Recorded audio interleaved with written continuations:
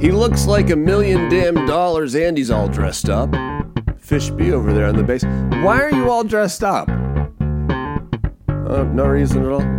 It's just making me feel wildly underdressed. Like I got out of the shower and because I'm a fashion icon, I just put on something comfy. I'm wearing a SpongeBob shirt, pajama pants, Crocs, and socks that totally rocks. Because these Crocs are cool. They're cool Crocs. They're, the left one has SpongeBob pins, like they're gray, but SpongeBob pins, and the right one has Minions superhero pins. So, if I can quote one of the greatest TV lines of all time from one of the greatest TV shows of all time, Silicon Valley, this guy fucks. I think that's painfully obvious when you look at me and you look at what I'm wearing. SpongeBob shirt with a rainbow because SpongeBob, in his imagination, he believes he can hold a rainbow, which is my favorite quote. When you combo SpongeBob rainbow shirt with pajama pants and Crocs and socks, there's no doubt about it, amigos. This guy fucks.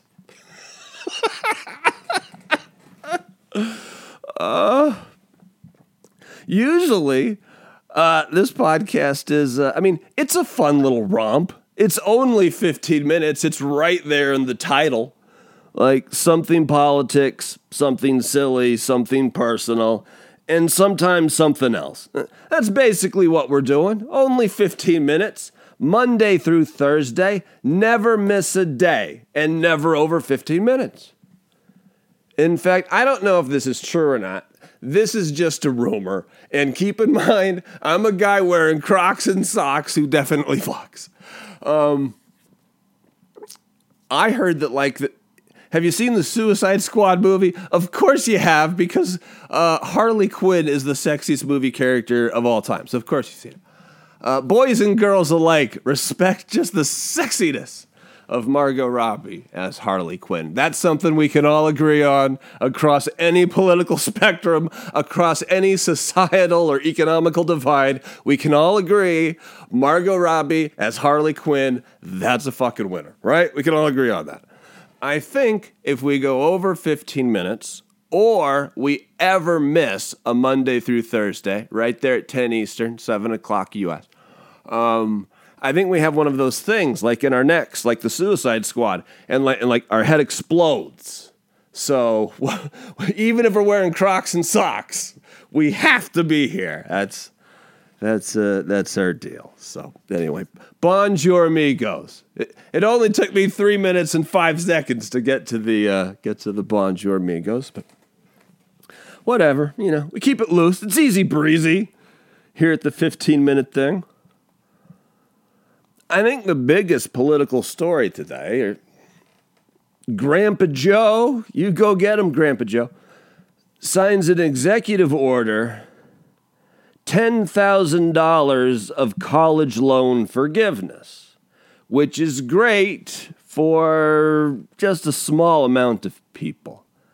But some people love this. Some people think it's not enough. Some people think it's totally fucking insane. With this kind of inflation environment, like what the fuck? Like this is exactly the opposite of what government policy should be in a inflationary crisis. This doesn't make any fucking sense. You want to say for political reasons, campaign promise kept, promise delivered. Grandpa Joe keeping his word. The pride of Delaware. I don't know. I don't know what to think about this yet. The price tag is big in this inflationary environment, and this helps the people it helps. I mean, there's some people, this thing is a fucking godsend. This thing is a gift from the college. Finally, it's perfect for them. I mean, this thing bails them out of a financial spot, and their life is better. Fantastic. However, $300 billion? I like to write that number out just to get a sense of how big it is. That's 300, comma, 000, comma, 000, comma, 000. $300 billion. Is it worth it in this inflationary environment? I don't know. I'm not an economist. My real question is, as someone that is a little familiar with the Constitution, and I know these executive orders and things are fucking weird. You know, this isn't exactly the way the people that wrote the Constitution intended it. I think, because Congress is, you know, they have the power of taxation and also they have the power of the purse strings, as they say, which seems kind of patriarchal now that I think about it. But anyway, they have the power of the purse strings. Should the President of the United States just with the stroke of a pen be able to do this? Like, if we're all for it, shouldn't this go through the traditional channel, you know, goes to the House or the Senate to the House, and then it goes that way? This seems like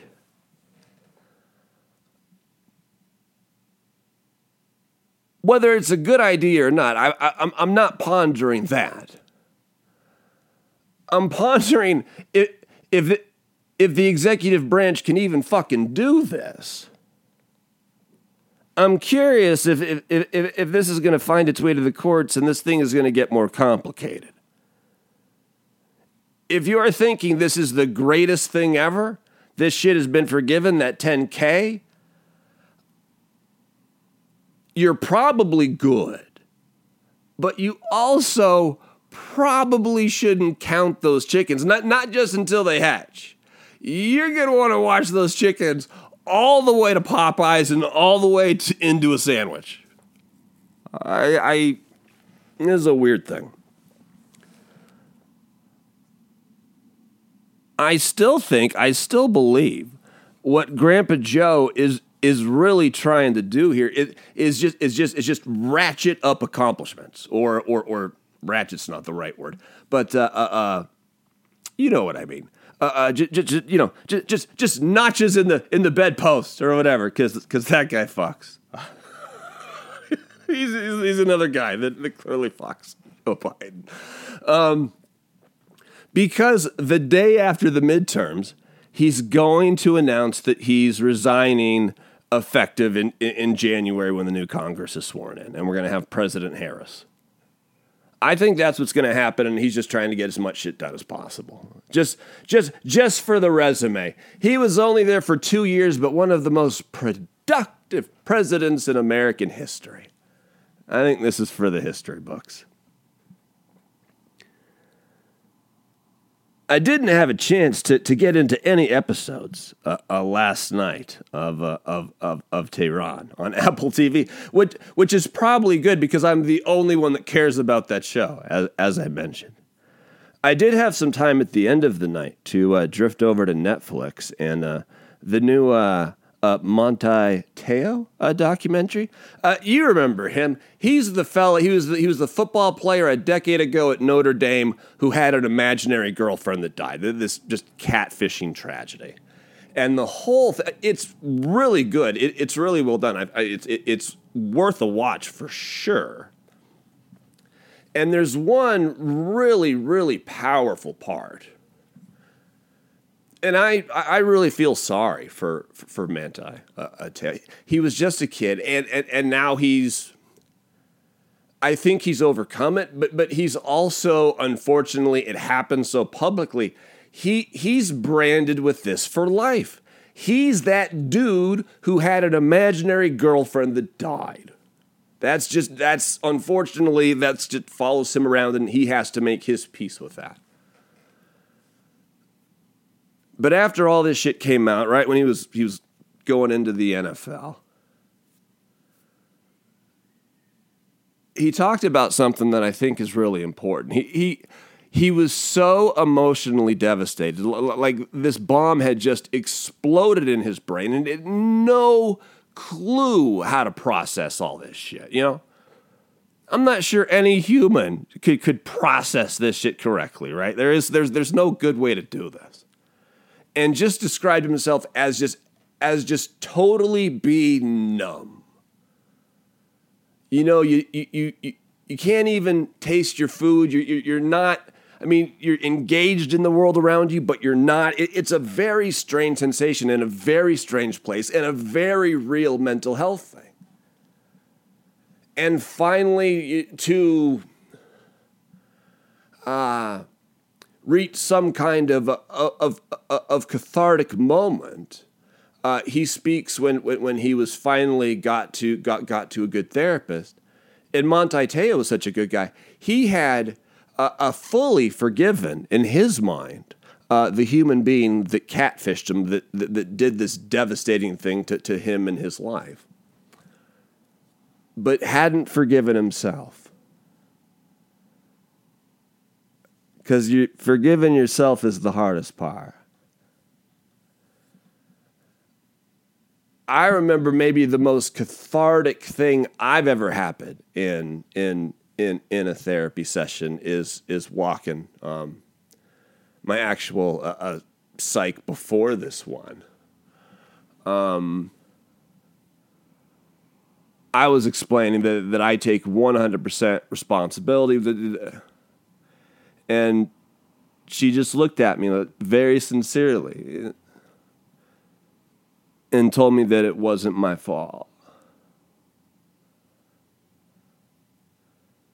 And it was in that moment that I was allowed that possibility to enter my mind for the first time, that maybe I wasn't the worst person in the world. That maybe I shouldn't feel guilty for breathing and taking others' oxygen, right? Completely unhealthy thoughts. They were completely... But it's a moment. And I know some people hanging out with us right now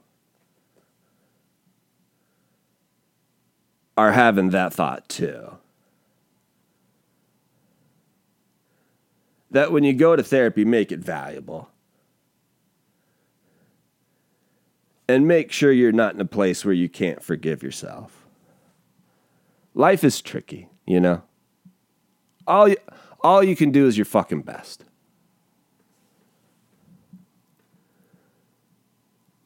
I had a strange thought in the shower just today about managing bipolar disorder.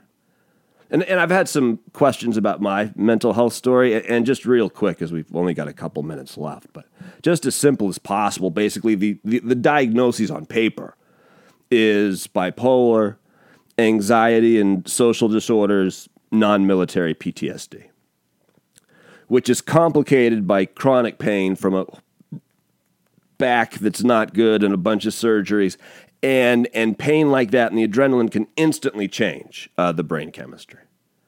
So that's kind of my thing.